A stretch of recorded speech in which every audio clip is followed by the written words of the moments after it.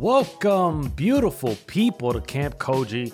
My name is Joel, and thank you for joining me as I break down the biggest gaming news from the week that was on the only podcast you will ever need. Now, today we're going to talk about Sony buying Evo, Square Enix presents, and Activision's Bobby Kotick finally getting that third yacht he's worked so hard for. But first, we're going to talk about Xbox Game Pass. So, last week's episode was all about Bethesda. It was all about Game Pass. And Xbox made a few announcements last week that sort of felt like one of the biggest weeks for Game Pass that we've seen in quite a while. They confirmed what I had talked about last week, which was that Outriders would be coming to Game Pass when it launches on April 1st. Now, this is something that I think is sort of surprising in a sense. You know, there's not many moments that we can look at in terms. Actually, you know what? There are a few moments, I guess, that we could look at Game Pass where Microsoft worked with a third party to launch a game on Game Pass, but usually it's been somewhat of a smaller bit. A smaller game. It's never been something as big as Outriders, and there are a few reasons why Outriders is a big deal, especially because it's being published and distributed by Square Enix. It's being developed by People Can Fly. But the big thing about it is that, you know, Square Enix has been doing pretty good as a company. Their biggest misstep, though, was Avengers, Marvel's Avengers, that came out last year. They confirmed after their last sort of financials that they revealed, and we're going to hear a little bit more about that in April when we start hearing from different companies in terms of the end of their fiscal year and how well they did or didn't do. And obviously a lot of companies are going to put up some record numbers. But the big thing was them talking about how badly Avengers went for them. So the reason why this is the launch of Outriders is such a big deal for Square Enix is because Outriders and Marvel's Avengers sort of exist a little bit on the same type of game. It's a game as a service. It's a game that Square Enix as a publisher expects people to pick up and play for quite some time. It's a game that they expect people to, you know, once they finish the campaign, to keep replaying and, you know, leveling up the characters and playing with friends and expecting, you know, and interacting with new content, you know, with a roadmap that hopefully lasts at least a year. And that's something that I think they try to do with Avengers. You know, they sort of teased a lot of these different heroes, but obviously it died out really quickly because of just how immensely repetitive the game was.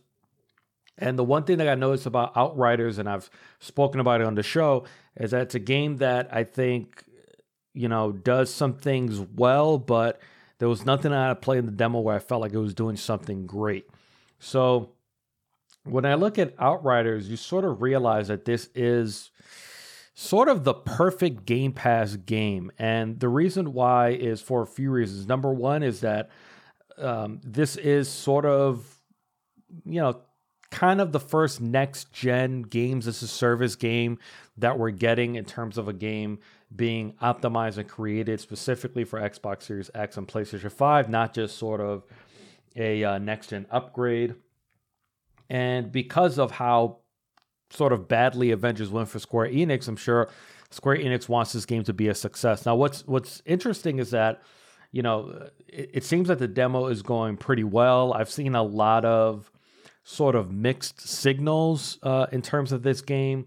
You know, I'm the type of person where, you know, for the life of me, I never, ever really trust media previews. Like if it's a big media outlet, like let's say like an IGN, especially in the aftermath of Cyberpunk 2077, I just don't trust any of these previews anymore because, you know, it just feels like, you know, on one hand, I understand that they play early versions of a game and it's not right to, you know, completely judge that game before it's fully finished, because obviously there are glitches and issues that have to be ironed out. But for the most part, you should be getting a good feel of what you are expecting consumers to be able to play when the game finally releases. And it's gotten to the point where I just don't trust any of these media outlets when it comes to previews, because let's be honest, I just don't trust them to be immensely honest about their experiences. Once again, especially in the aftermath of what happened to Cyberpunk 2077, and the fact that we didn't hear a single bad sentence about it, and then all of a sudden it comes out, and was this a surprise to everyone that played the game in preview that this game is awful. But when it comes to this game, it sort of is a perfect Game Pass game, because this is something that will be there only for a limited time. Let's say 3-4 months or something like that. Maybe this contract is for. Square Enix is getting paid out of the gate because Microsoft is paying them sort of a signing bonus in order to put Outriders of Game Pass on top of whatever cut that they get from actually being on the service.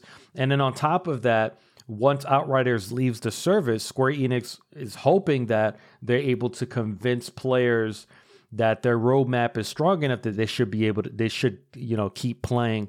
And then at that point, any game that's on Game Pass, Xbox always has sort of this exit discount, where when it's about to leave the service, if you're a Game Pass member, you can purchase it for, I believe it's a 20% off, I think is the discount that you get. So it's almost like, the moment that people download this game on Game Pass on April 1st, yes, there's not an additional charge outside of that, $9.99 or $15 a month that they're paying. But as long as they're really enjoying it, and you're, putting a lot of time and effort into your character, and you're playing with a lot of your friends, you sort of kind of already purchased the game with your time. And once you put so much time into a character, and once again, especially if you're playing with friends, you sort of, the chances that you're going to purchase that game once it exits is way higher than any other game that hits Game Pass. Let's say something that's just single player only, or maybe it's just multiplayer where you're not really building up a character, no character trees, things like that. So all in all, I think this is a really, really good idea. I had spoken about, I also think it would be a good idea to also bring this to PlayStation Plus on April 1st and just kind of blitz it all in one motion. But I sort of feel like Square Enix would have wanted to announce that already. I know that PlayStation doesn't like to announce their PlayStation Plus games until sort of right as soon as the month ends for the next month. So that's probably not going to happen, because obviously you would have a lot of upset retailers that are going to get last minute pre-order cancellations if that happens. So, it will be interesting. It's something I've said before. This is, I think once Square Enix sees the success that they're going to get from Outriders, because I do predict that, hopefully they deliver a game that's deeper than I think it is, just on the surface. I'm now interested in downloading this game on April 1st, or, I'm probably going to go to my Game Pass app. I keep forgetting to do it, preload the game and play it when it drops on April 1st. Because it wasn't a game that I was willing to pay $59.99 for. But, who knows? Maybe I'm going to be one of those people that might play it, maybe try a different class than I tried in the demo and actually really like it, and decide to keep playing it after it leaves Xbox Game Pass. I think it's a really, really good strategy, and one that I think not even if, but when Square Enix sees the success of that turnover rate that they're going to get from people that are going to keep playing, hopefully they see that in really, really good numbers. I think it will convince them to put Avengers there and maybe have it expire at some point, right before the holidays or something like that. I think, once you see that conversion, I could definitely see them doing that also for Avengers. Microsoft also talked about EA Play as being added to Xbox Game Pass for PC, giving subscribers access to more than 60 EA games. This is something I've seen that a lot of PC Game Pass subscribers are having, a bit of an issue with. Outriders was announced coming to Xbox Game Pass, but it's only to Xbox Game Pass, it's not PC. So they sort of feel like even though they're paying that same monthly fee as console owners, they're not getting kind of the same games being added to the service. Now, look, that has absolutely nothing to do with Xbox. In terms of Outriders not being added to PC, maybe that means that, either that means that Square Enix has some sort of other deal with maybe Steam or another store in place where they can't put it on Game Pass, or it's something that they've probably seen. Maybe Steam wish lists are really high, or PC pre-orders are a lot higher than they are on console. And then at that point, they feel like maybe it's not really a good idea to bring it to PC Game Pass, and maybe something like that can change. But that doesn't have anything. I don't think it has anything to do with Xbox.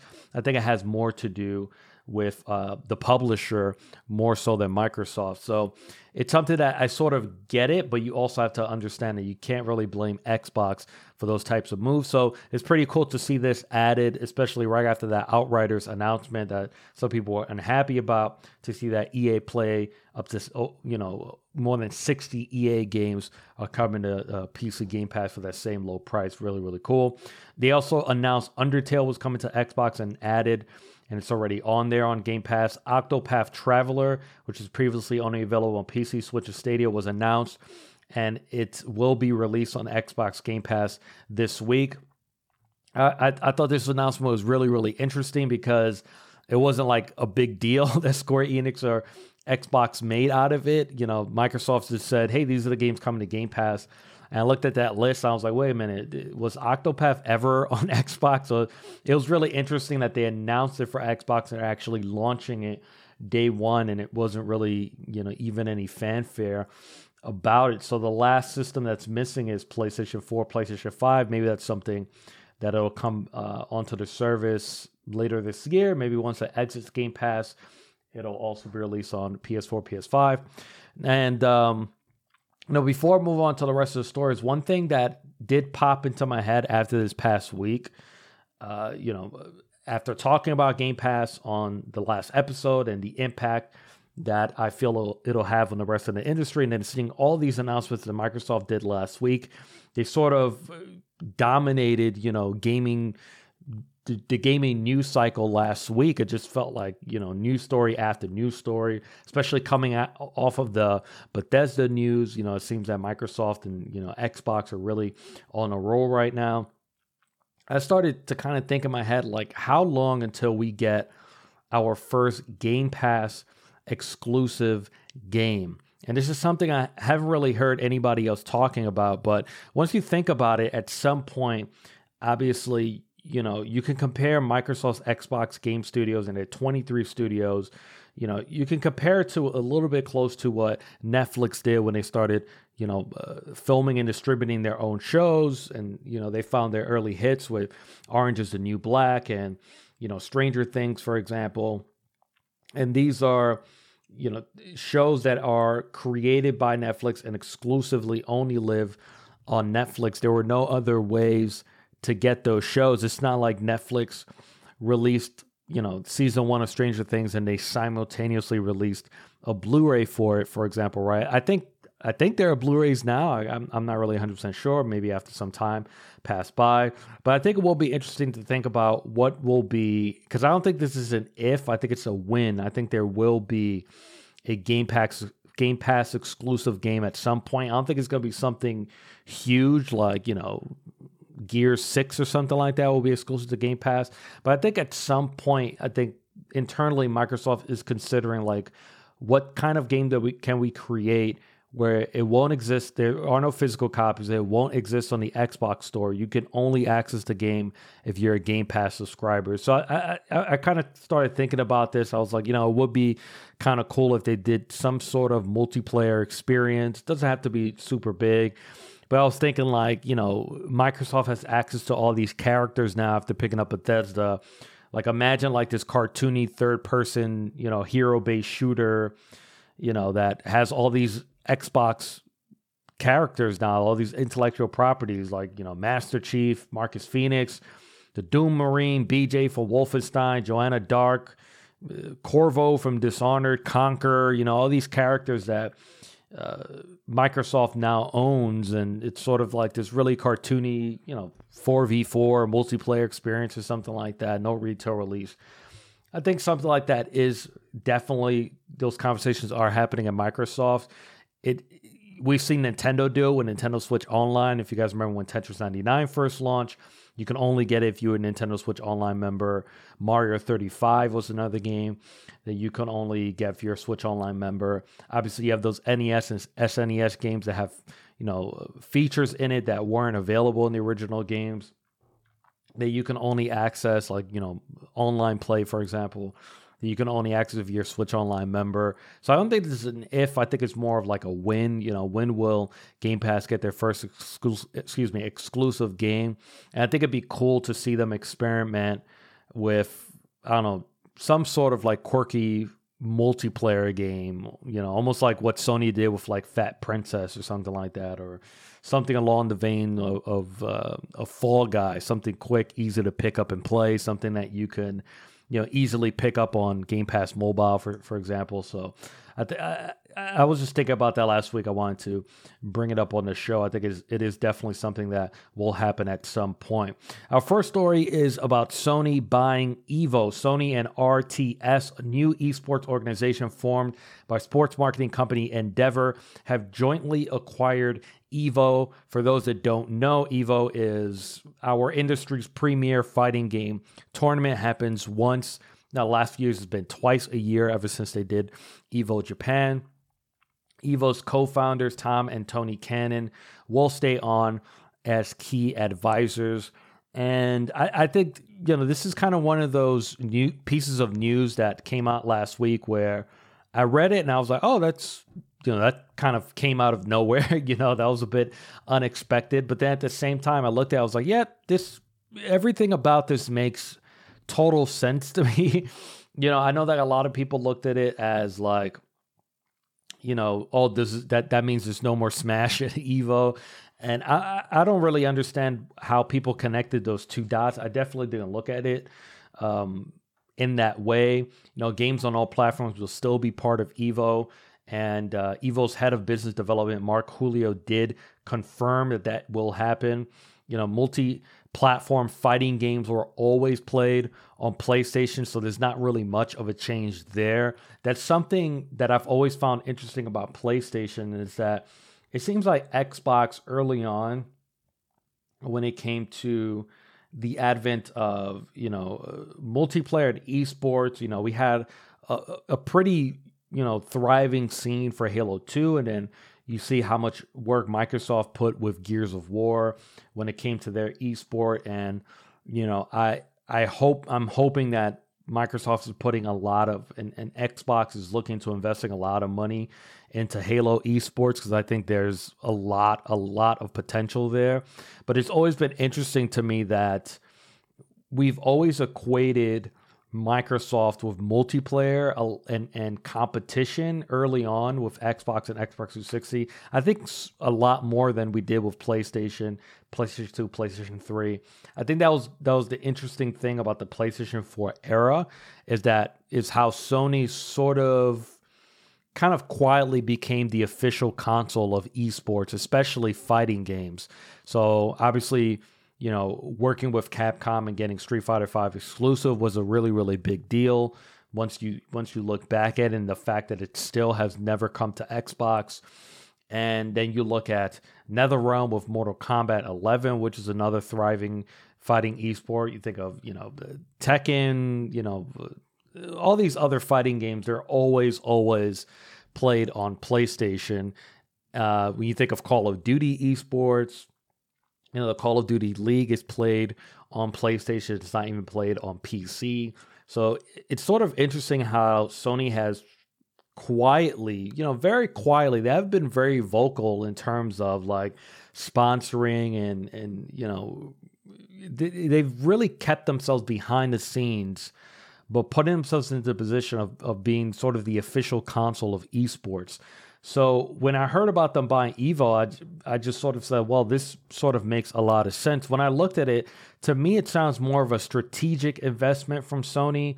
it kind of reminded me of the investment that they made last year into Epic Games. It sort of just seems like a strategic investment from PlayStation, and one that sort of makes a lot of sense. Like if I found out that Xbox bought Evo, I think I'll be like, okay, that's sort of a weird move. That would really come out of left field. But when it comes to Sony, I think all of this makes a lot of sense. At the same time, they also announced that Evo Online will return this August. Street Fighter V, Tekken 7, Mortal Kombat 11, and Guilty Gear Strive are currently the games that are going to be played. Obviously, the big one missing is Super Smash Brothers, but that's because Nintendo refuses to fix their netcode, so that's really the main reason why they're not on there. But, everything about this makes a lot of sense. As I said before, it just would make zero sense for Sony to just, lock Nintendo out of Evo and take Smash out of Evo. Something like that would not make any sense. So, there's really not many multi-platform fighting games. Like I said, most of them are played on PlayStation anyway. So all this makes a lot of sense. And at the end of the day, when I look at it, I think Evo has always been really cool. And it's been interesting to see the growth of Evo, especially the last few years, seeing them. I mean, where have they been? I think it's at Mandalay Bay. They've been the last few years in Las Vegas and seeing that amazing stage that they've built. But I think Sony's going to be able to bring in just a much higher level of production. Maybe we'll, be able to have an Evo Europe maybe or something like that. So it's Evo US, Japan, Europe, maybe have some sort of like champion series and, maybe Sony being able to, get their connections in line and be able to distribute more of these fighting game esports on, TV, sort of similar to what Evo did when they had their ESPN deal. I think there's just a lot of potential here. And it's one that, as cool as Evo was, it's very obvious that they did not have the resources to really hit this next major step and sort of keep going when it comes to how fast esports is growing. So all in all, I think this is just great news all around. And I do believe Sony will be able to bring Evo to a whole new level, especially, the challenges that they're going to face next year, being able to go back to physical tournaments. I think we're going to see like this really big renewed interest next year. Hopefully COVID is in our rear view mirror. I think, those numbers are really going to rise up for anybody pulling off any public event next year. I think people sort of have this fever to get back together. Another announcement that Sony made was Play at Home. They added 10 new games that any PlayStation owner could download for free. You do not need PlayStation Plus. The 10 games are The Witness, Abzu, Subnautica, Enter the Gungeon, Res Infinite, Astrobot Rescue Mission, Moss, Thumper, Paper Beast. And they also announced that Horizon Zero Dawn Complete Edition will be releasing on April 19th. Once again, this is their Play at Home Summer Initiative. It's one thing that you do not need PlayStation Plus for. I thought this was really cool. PlayStation has been doing this. I think it's only the third year that they've done Play at Home. I can't remember. It's definitely been at least 2 years. I remember them doing this last year. But I think it's a really cool initiative that they're doing. I found it really weird to see underneath the announcement. I spent a lot of my time on Twitter and, seeing people complain and people like, all these 10 games are whack. This is corny. Game Pass is better. And I'm just sitting there. I'm like, you don't have to download any of these games, right? You could just like stay quiet and let other people realize that, hey, you know what? I'm getting 10 free games. And a lot of the games on this list are probably games that have gone underneath people's radar. Like, why would Sony give away big, games like, Bloodborne or, Uncharted or stuff like that on here? Like you might as well partner up with third parties and give away like Astrobot Rescue Missions on here. I thought that was pretty cool. They have a couple of VR games on here. So, why give away these games that a lot of PlayStation owners have played and probably know about?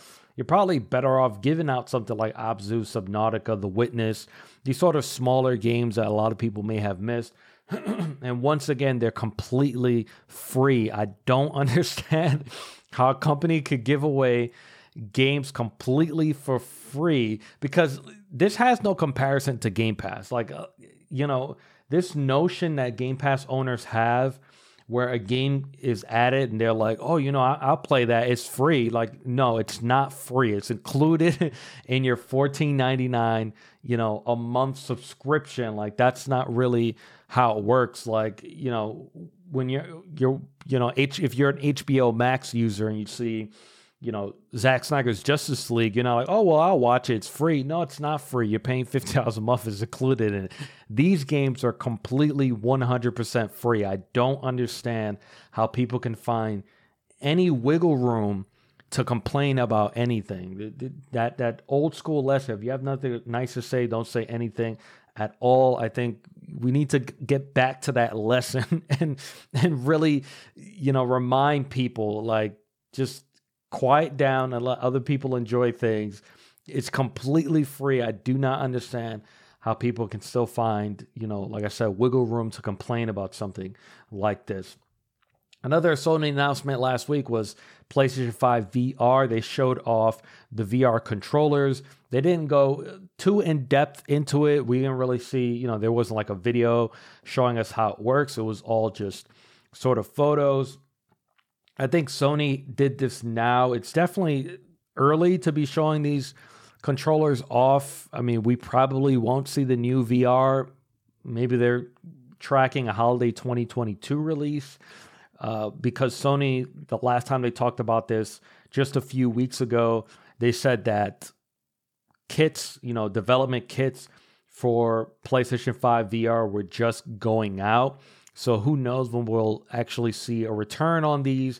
And, maybe a lot of those premier VR games were maybe VR games that were being created late in PlayStation 4's development cycle that are moving on to PS5. So it'll probably be, another few years till we'll see like a really native, amazing PlayStation 5 VR game that really takes advantage of that new hardware. I think they probably showed these controllers off because they were afraid of leaks. Now the dev kits are going out there. So, some of the features are adaptive triggers.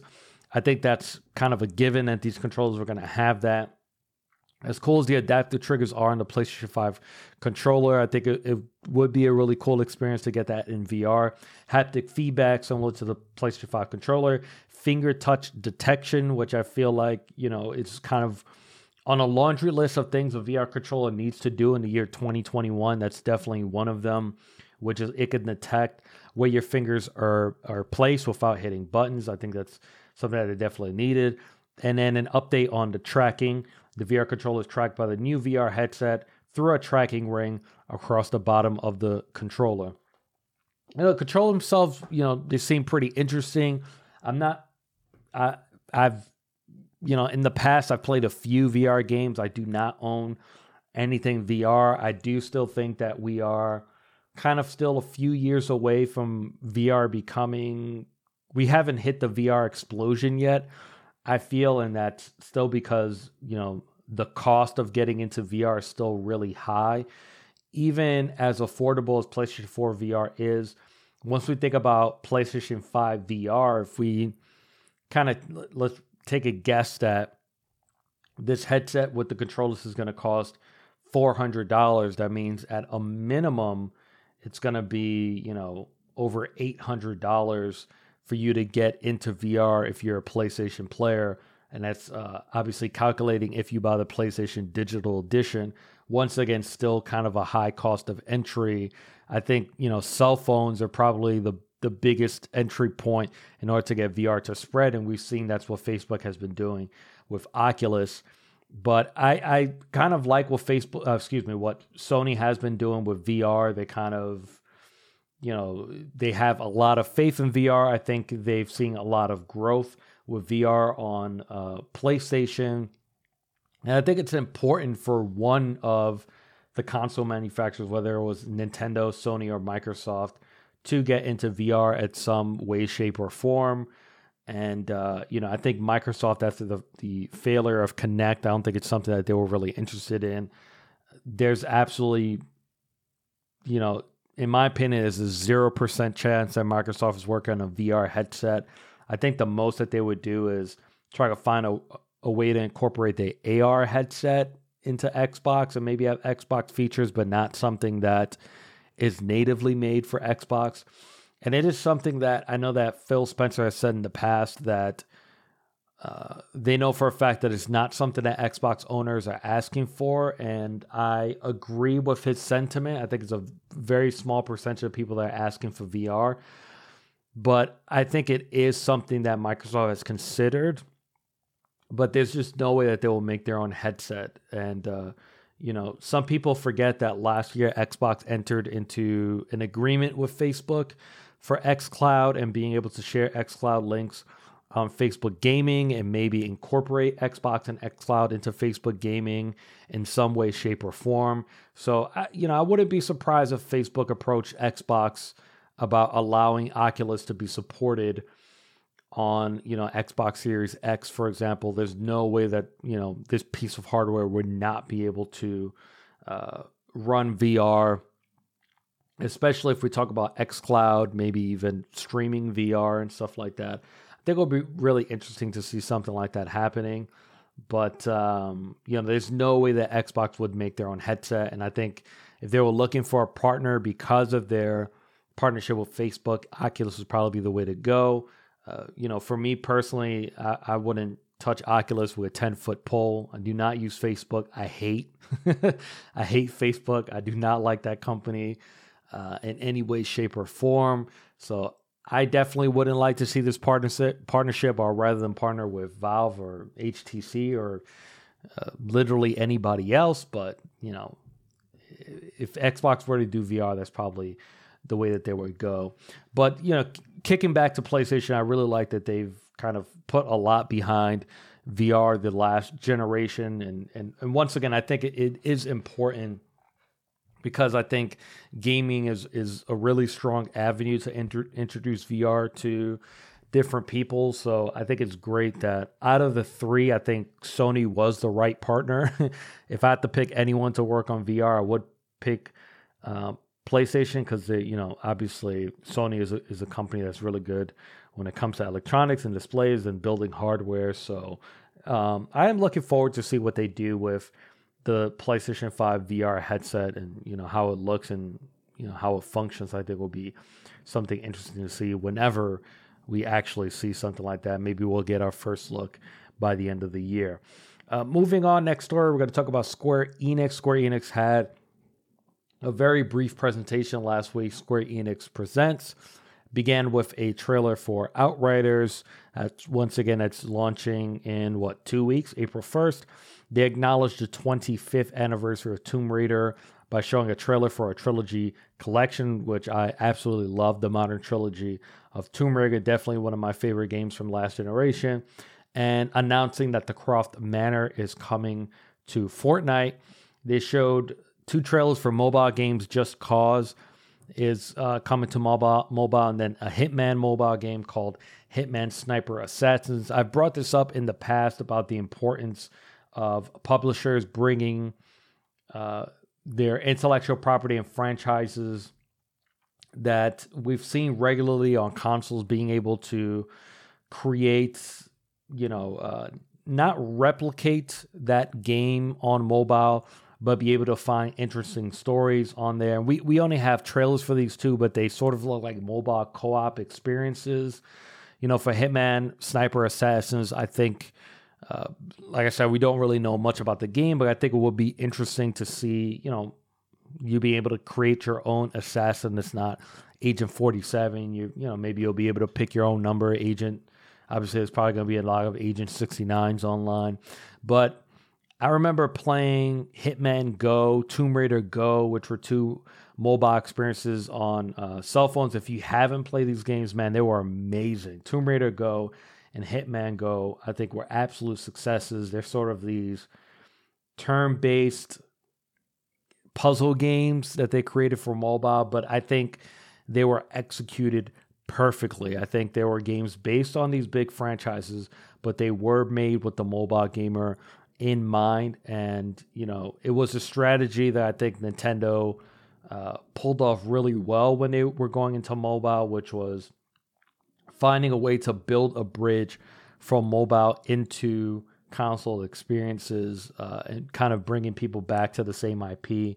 So I think it's cool to see them doing it. I think more publishers need to look at mobile as a successful avenue. Space Invaders is getting an AR game. You know, it was kind of a CD trailer. We didn't really see exactly what that looks like. Side-scrolling shooter series Darius is coming to Switch and PS4 as an HD remaster called Darius Cosmic Revelation. Bubble Bobble 4 Friends is coming to Steam. A second story pack for something called I hope I'm pronouncing this correctly, Tuhu, or Spell Bubble on Switch is on the way. Then they show a trailer for Marvel's Avengers next DLC, which is Black Panther. And then after the show, it was confirmed that Sony's exclusive Spider-Man DLC for Marvel's Avengers will not release until after Black Panther. And this was something that I kind of brought up last year when they announced this exclusive, which I said, man, this is a huge exclusive for Sony. Even though people look at the Avengers game and like, oh, but it didn't sell very well. We're not really talking about it. You know, it's obvious that maybe that exclusive didn't really pay off for Sony. I sort of disagree with that notion for a few reasons. Number one, if we look at games as a service historically the last few years, for whatever reason, I'm not really sure why companies keep getting these games wrong at launch, but we've seen a lot of these games launch, not do well, get kind of dumped on within their first year, and then in year 3, they sort of get this second wind. And I think, it's very likely that Avengers will be able to get to that point, as long as the developers continue to listen to the people playing the game. And, at the end of the day, if you owned the 3 platforms, whether you own PC, Xbox, or PlayStation, the chances are really high that you chose purchasing it on PlayStation as opposed to Xbox on PC. That's it. Your money is spent at that point. And this is a games as a service. There are probably a lot of PlayStation users that play it occasionally. Maybe they're waiting for more updates, more things to do. And, Black Panther, I think the DLC looks really cool. That's something that will get you back into the game. But I think at the end of the day, just the prospect of, hey, Spider-Man will come at some point. And that was one thing that I brought up last year that makes this sort of exclusivity a little bit ingenious, is that they announced the exclusive, but they never at any point really set it in stone in terms of when this exclusive is coming. And I think that's kind of the genius move about it, because even up to this point, right now you can buy Avengers for $25. And at this point, you're probably still going to choose PlayStation over Xbox, because at some point Spider-Man is coming and is going to be free to download that character. So I still think that exclusivity pays off for PlayStation in the end. I sort of am putting it out right now. Square Enix, as soon as that Spider-Man DLC drops, even if it drops at the end of this year, maybe it might get pushed to early 2022. Remember, we're still sort of in the middle of COVID, even though vaccines are out there.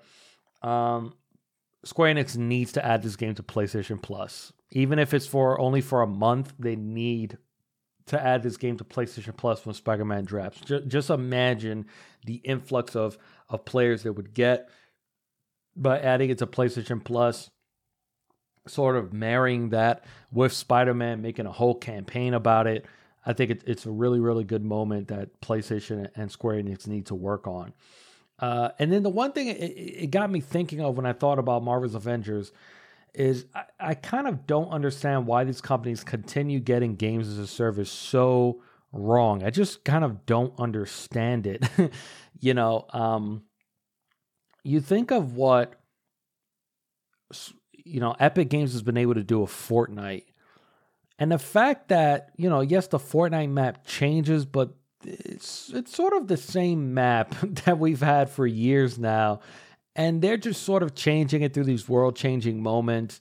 And it's obvious that these world-changing events and keeping people socially engaged with these games as a service on the outside. We saw Destiny sort of attempt doing a global event last year.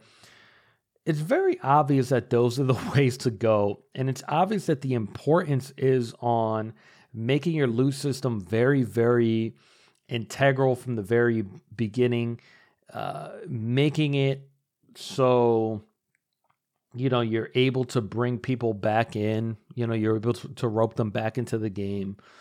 And it's so important to have a roadmap set.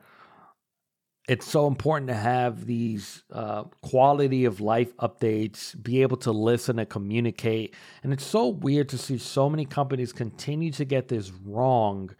It's almost like these companies just not studying the history of what happened to Destiny, what happened to The Division, what happened to, Rainbow Six Siege, and the way that Ubisoft was able to turn that into this behemoth within years. It's so weird to see a lot of these companies not learning these lessons and getting it right just straight out of the gate. I'm not understanding why something like this continues to happen. Like, I don't understand how, as Square Enix and Marvel, you look at the Avengers as a property and you understand that you can separate yourself from the film franchise. You have access to a bigger hero pool than you probably could in terms of, the movie and the film and TV franchises, for example.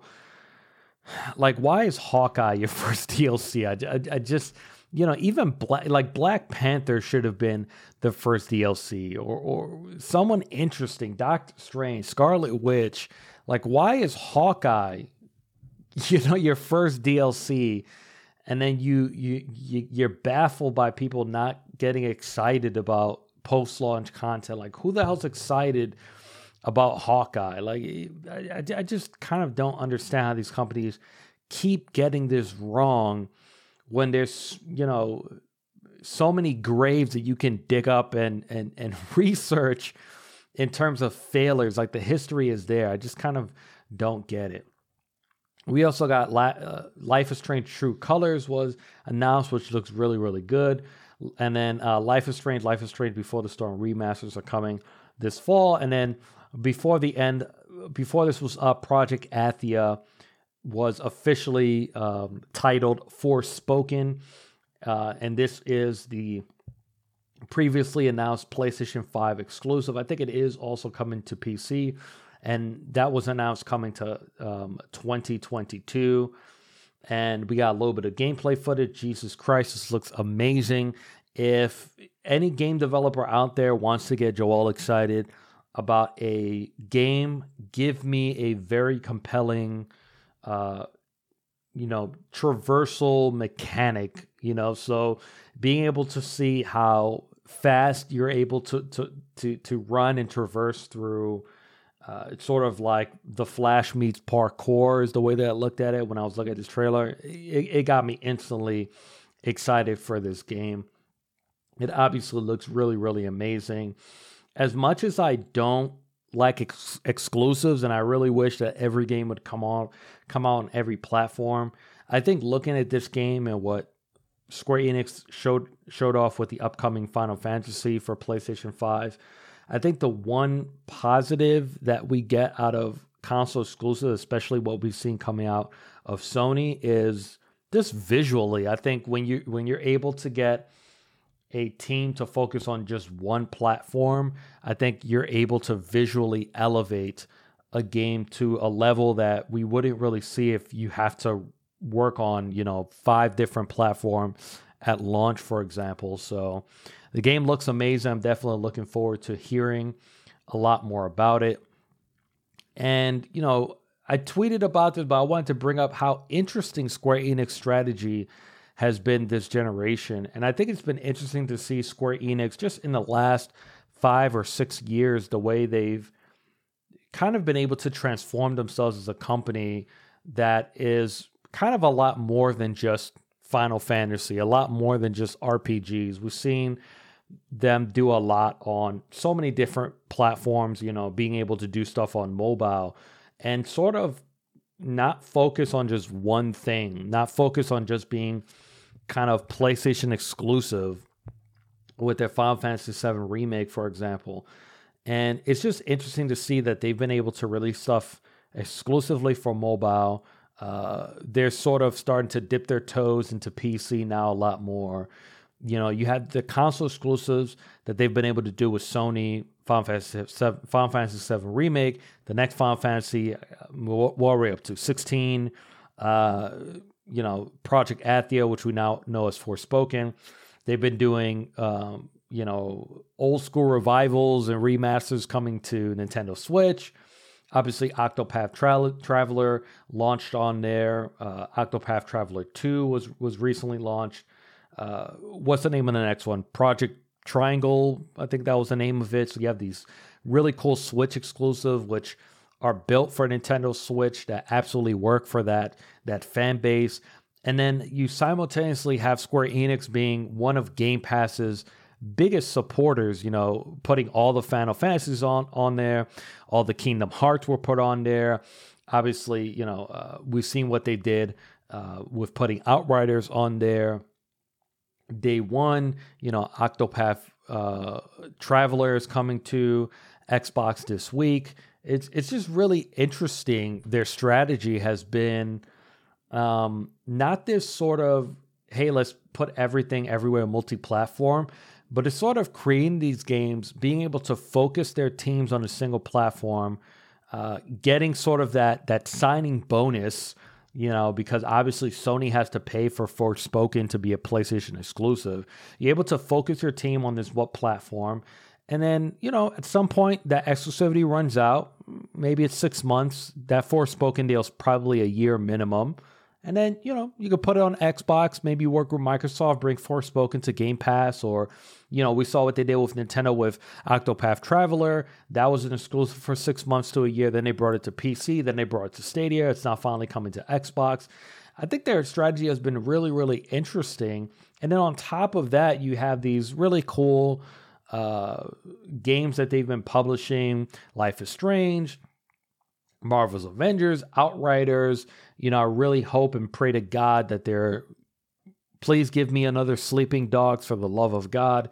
But, you know, I really want to commend Square Enix. They've really kind of taken themselves out of a company that when you hear that name, all you think of is Japanese RPG. And now they stand for sort of a lot of different things. Like when you think of Marvel's Avengers, like, hey, Marvel's Avengers is being published. When you first heard about it, I think Square Enix probably was one of the last publishers you would think of that will be involved with a game like this, games as a service. And now they have two of them coming out, or, you know, Avengers and you know, Outriders. So definitely, you know, round of applause goes out to Square Enix. I think they've been doing really, really amazing things. And last but not least, you know, we didn't really have a story of the week this week, but I want to briefly talk about Activision Blizzard before we you know, wrap up episode 80 of Camp Koji. So according to a report by Sports Business Journal, Activision Blizzard will lay off around 190 employees from their esports and King division. So this is deja vu, classic Activision Blizzard. According to the company, the layoffs come as a cost-saving and restructuring measure. Then after that story broke, sources with knowledge of the situation told GamesIndustry.biz that the company is closing down its publishing offices in Europe. While the company emphasized the pandemic as a cause for the layoffs, Activision Blizzard has laid off more than 800 employees over the last 2 years, despite bringing in massive profits and offering CEO payouts. The one thing that I've always hated, and I rarely ever use the word hate, is when people think I'm stupid. You know, when people tell you something and you know that what they're saying is an absolute sort of bold-faced lie, and it's basically an insult to your intelligence when they try to wrap up the truth in this very flimsy, you know, it's like wrapping up the truth in wax paper or something like that. Like, you know, I can see right through it. So for Activision Blizzard to, you know, wrap up these layoffs and saying like, look, man, the pandemic, COVID-19 has been really, really tough. instead of, what this obviously being, a restructuring in order for you to save costs and maximize your profits for the years to come, for you to hide behind this bullshit response of, oh, this is a pandemic, COVID-19 hit us hard, when you guys are putting up record profits, come on, man. Like, it's just such a bunch of BS. I just hate it. Bloomberg also reported that U.S. workers will receive a minimum of 90 days severance, which, let's be honest, 90 days is nothing, that's really nothing major. Health benefits for a year, which are a positive, as well as what they call job transition support. And finally, there were employees that were laid off were also given $200 gift cards to Battle.net. Very cool. They could get themselves some Overwatch skins now, or some World of Warcraft pets, or whatever the heck you guys spend your money on in World of Warcraft. I'm sorry. I don't really know anything about that world. I mean, I don't really know what to say in terms of that, man. I mean, I can't imagine being laid off of, like, Chick-fil-A, and then they give me a $50 gift card to Chick-fil-A. Like, fuck you. I don't want any chicken sandwiches from your damn company. Like, I'm laid off by Blizzard. Are you giving me gift cards to Battle.net? For the love of God, I hope all those people put them up on eBay for $180. Make some money off of it. Like, I don't want your damn Battle.net freaking gift cards. And then last but not least, according to CTW Investment Group, which is a union pension fund advocacy group, big baby baller Bobby Kotick, as I like to call him, is set to receive a total bonus payout of nearly $200 million because of a clause in his contract that was recently triggered by the company's strong stock performance throughout the pandemic. Now, CTW Investment Group had also previously brought up at some point, I think I brought this up in an episode. I probably should have done this research for this episode. It was either early this year, I think it was early this year, or at some point last year. They did bring up to Activision Blizzard's, Jesus, what's the word that I'm looking for? I think their board of directors, I think they did bring up how ridiculous these CEO bonuses are. And, previously on Camp Koji, I was trying to find the old episode. I couldn't find it, but I know we've brought up Bobby Kotick before on Camp Koji, and just how ridiculous some of these bonuses are. We're talking about a person whose salary is like 30, 40, $50 million a year. And in the middle of a pandemic, in a year where they're laying people off left and right, instead of including them in their restructuring plans, to see these layoffs happen, most of these people are making what, 50, 60, maybe at the most $70,000 a year. And then to find out that you've been fired and the CEO of your company is going to get a $200 million bonus. This is really sort of the kind of the cry of the calling card, I guess you can say, of why a lot of people talk about eat the rich. Like, this is really what we're talking about when we use that term, eat the rich. Like, we're not talking about, it's like, I don't even know exactly how to even talk about this. And I think one of the reasons why is because we've begun to trivialize the value of a dollar. Excuse me, not we're going to trivialize the value of a dollar. we've started to trivialize the value of $1 million. And I think we've really begun to trivialize the value of $1 billion. And, I think it was Tupac at some point that had said that, how is it possible that we have billionaires when there are people in the streets that don't even have pants, that can't even feed themselves. You have people, families that have to work 2 to 3 jobs, just to live, just not even to strive, to survive. You have people that work multiple jobs. I mean, how many times have you heard about a school teacher? We've seen school teachers that have to have OnlyFans just to be able to qualify for cost of living in most places in the United States of America. We've heard about how toxic our industry is when it comes to crunch. We've mentioned it so many times before on this show and on this podcast. And it's something that, any time that it has to do with the rights of workers in our industry, I've always thought it imperative, for me to bring it up on Camp Koji. And it's always been important to me that this show and this podcast, yes, it's talking about the week that was, and being excited about our industry in the wake of COVID-19 and this absolutely awful pandemic that we all had to go through. Living here in the United States of America and seeing how awful my country's response was to COVID-19 and over 500,000 people dead. In the wake of all that, being a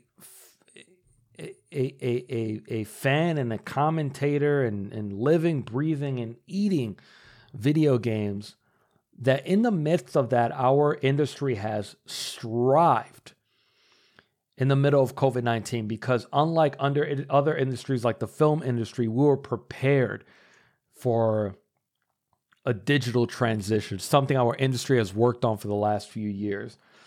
And there hasn't really been a single publisher or developer in our industry that has suffered in the middle of this pandemic. And to see that even in the middle of all of this, we can have companies that are putting up record profits, record quarters, that are seeing their physical to digital transition accelerated by years because of what's happening with COVID-19. We've had to have men and women upended from their normal lives and having to work at home and having to create this work-life balance that, to sort of be thrust into this. And for our industry to tell these employees, there's no way you can work at home for A, B, C, or D. But now that there's no other option, now working from home is available to you. And then on top of that, we still see these companies taking these gigantic risks. We saw Stadia do it with putting people into these offices for months to be told by, I can't remember this damn guy's name, to be told by Google, hey, you guys are doing a great job at Stadia Games. And then for it to be shut down a week after being told that you were doing such a great job and being upended and now having to find another job. And then to hear about this Activision news about people being laid off, and then for it to be hidden behind a restructuring because of COVID-19 and using this awful pandemic as a scapegoat. And then on top of all of this happening, Bobby Kotick getting a $200 million bonus. It's just, it makes me so immensely angry because we've really reached this point, especially here in the United States of America and the way our businesses run, is like, it sort of makes me stop and think, like, what is the value of a human life nowadays to a lot of these CEOs, to a lot of, to the Bobby Koticks of our industry? Like, what is the value of a human life when Bobby Kotick can get a $200 million bonus, when the CEOs of CD Projekt Red can completely can put the livelihood of thousands of people on the line for their own greed and for their own stock prices, and we have an industry that still hasn't unionized. And I think what really makes my blood boil about all this is seeing the defenders, seeing people defend billionaires like Bobby Kotick and defend billionaires like Jeff Bezos. That, I've said this before, the only way to be a Bobby Kotick, the only way to be a Jeff Bezos, the only way to be an Elon Musk, you have to be a psychopath. Like, that's really the only way to get to that point. You have to be a psychopath. Like, the value of a human life has to be lesser than your fifth car, your third house. It has to be lesser than, you living in a home with fucking 10 bathrooms, for example. Like, do you understand, a $200 million bonus? And this is just to one CEO. This is just to Bobby Kotick. Just imagine multiplying that 10 times over or whatever for CFO and all these other senior positions at Activision Blizzard, while their fucking employees are struggling. While we live in apparently the best country in the world and people are, waiting in lines to get food. It's heartbreaking, man.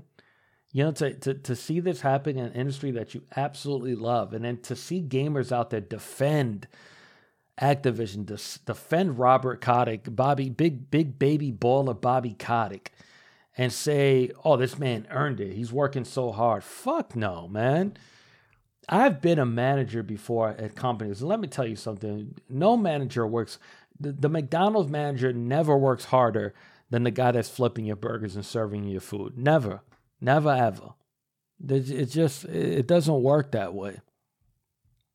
They work really hard to avoid as much work as they can. And it gets me so immensely frustrated to see stories like this, and hoping and praying that at some point our industry can get to the point of unionizing on a broad, very, very broad spectrum, because we are at this point of no return in our industry, where our industry is bigger than all of these other major entertainment industries combined. And because of COVID-19, we are at this point of not turning back, where we're going to this digital future, and these companies are going to be seeing profits that they've never seen before in their lives. And the fact that pie is not being equally cut for these men and women that are working 100-hour work weeks, just so Bobby Kotick could once again get his third yacht.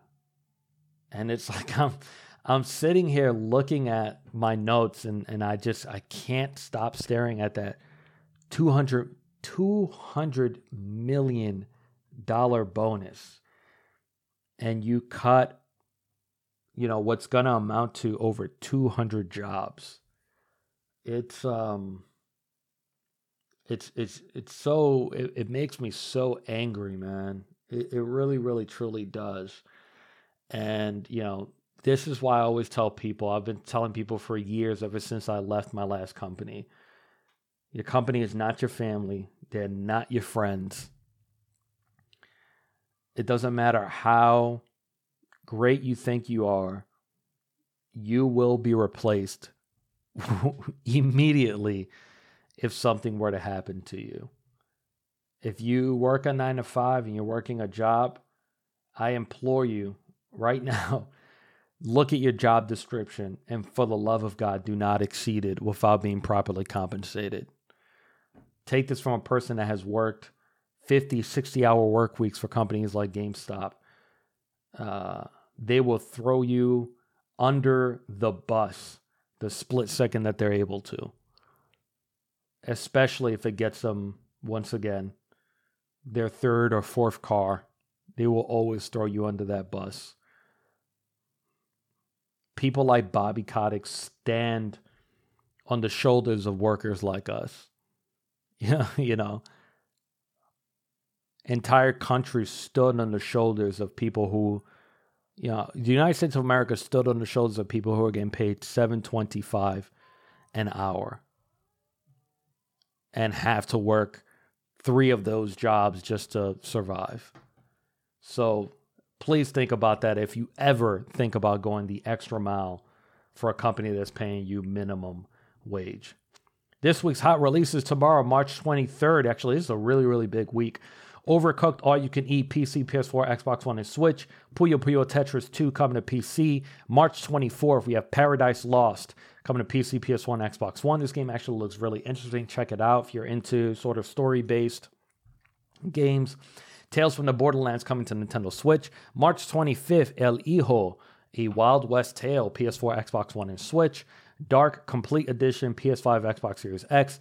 Black Legend, PC, PS4, PS5, Xbox One, Xbox Series X, and Switch. Yakuza 6, The Song of Life, that's coming to PC, Xbox One. It's also coming to Game Pass.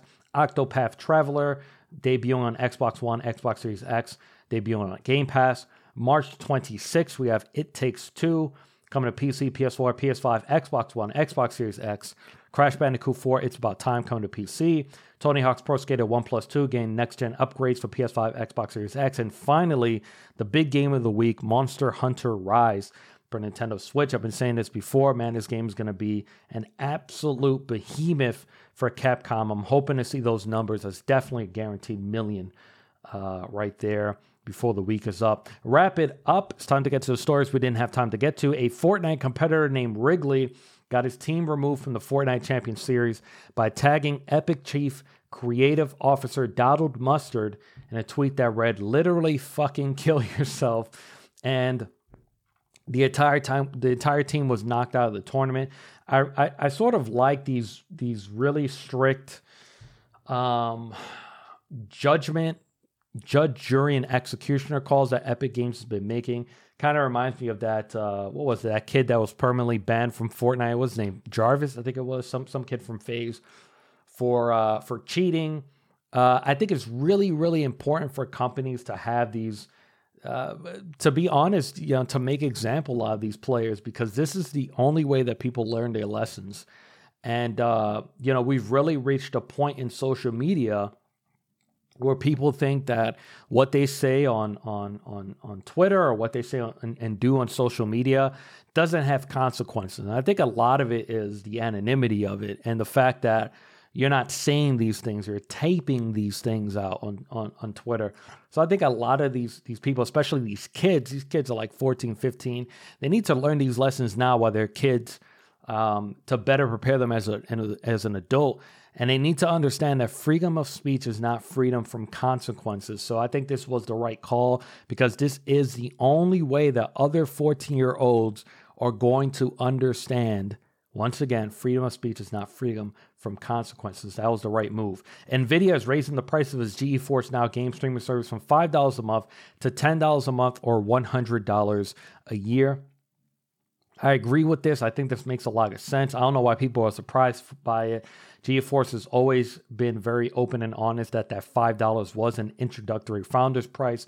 Now it's $10 a month, but you can only have a few hours on a session. I think GeForce Now is cool, but it's sort of like this non-proprietary thing that NVIDIA is doing. I think it's a cool service. But I've been saying this before. I think Valve really needs to do something when it comes to their Steam service. Especially now with Google saying that, hey, Stadia, they're going to make it open. I think Steam needs to work with Stadia. Once again, I do think that streaming is the future, especially as we start hitting these points in time where, I was just thinking about this last year. We're in a generation where 9 out of 10 people can't even buy into our generation right now. Still can't find a PlayStation 5. You still can't find the Xbox Series X. Good luck finding a GeForce 30, 60, 70, or 80, because they're being scooped up not only just by resellers, but also by, crypto miners. We're in this point right now where no one can even get into this generation. And we're going to keep, this is not going to stop anytime soon with NFTs and mining and Ethereum and Bitcoin and blockchain. It continuing to grow. Either NVIDIA has to do something, or, streaming services are going to be, a lot more lucrative to people that can't afford or can't even find the resources to build a PC to run these next generation games. Some Xbox owners have realized references to Xbox Live have been replaced with Xbox Network.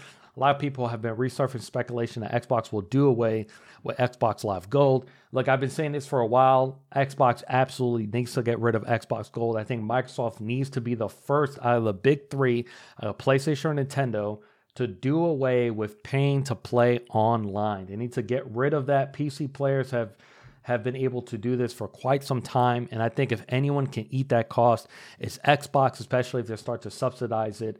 And, through Game Pass, for example, at some point, I think they do need to get rid of gold. But I don't think that's why Xbox Live is changing to Xbox Network. I think this just, signals a change that we saw coming with Xbox, where Xbox is moving really, really towards this Xbox ecosystem where you're able to access Xbox from your phone, from your PC, from your TV. And I think Xbox Network just sort of encompasses that a lot greater than something like Xbox Live. I think that's really the reason for the change. A few shout outs this week. Shout out to Respawn Entertainment. They were nominated for an Academy Award for Best Documentary for Colette, which was created for Medal of Honor Above and Beyond. Colette is spelled Colettete. It is a free documentary. It's like 25 minutes. Definitely go check it out. It's about a 90-year-old French woman named Colette who confronts her past by visiting a Nazi concentration camp in Germany where her brother was killed. I saw it. I really thought it was amazing. Like I said, it was only like 20, 25 minutes. It's free to watch. I definitely would recommend it. So definitely shout out to them. I think they're the first game company to be nominated for an Oscar. That's pretty cool. Also, shout out to Rockstar Games. Modder Toast discovered a fix that would drastically improve PC loading times for GTA Online. And we're not talking about 7 minutes to 6 minutes. We're talking about people that would take 5 to 7 minutes to load. It's now loading in 30 seconds to a minute. And he posted his findings. Not only did Rockstar implement the fix, they publicly acknowledged his discovery with a thank you and awarded him $10,000. I think so many other companies need to realize this. I think a lot of companies look at it almost like a sense of they don't want to swallow their pride by acknowledging a fan, made a sort of discovery. But, a lot of these fans are amazing, smart modders and developers and coders themselves. We've seen Nintendo sort of do this. We saw Capcom do it where they kind of refused to acknowledge that someone outside of their company built a better mousetrap. I think it's really cool that Rockstar not only acknowledged it, they thanked them, they awarded him with $10,000. And, this is something that now this guy Toast can put on his future resumes. And, maybe if he wants a job at Rockstar, he already has his toe in the door. I think it's amazing. And last but not least, shout out to, actually, I got 2 more shout outs. This is the most shout outs ever in Camp Koji. Shout out to Jade Raymond, who announced the formation of a new studio called Haven. Their first project is a PlayStation exclusive. I think it's actually also being published by PlayStation, so that's pretty cool. I wish her nothing but the best of luck. And last but not least, shout out to Resident Evil. Today marks 25 years since the original Resident Evil came out. I would definitely never forget the OGs, the OG Resident Evil fans remember, the slow motion zombie turnaround cutscene will haunt me in my childhood dreams, along with that stupid dog jumping through the glass. And that's it. That's it for our show this week. Thank you guys so much for joining me each and every week. Please follow us on Twitter and Instagram at Camp Koji for future updates. Once again, I'm Joel, and I will see you next week.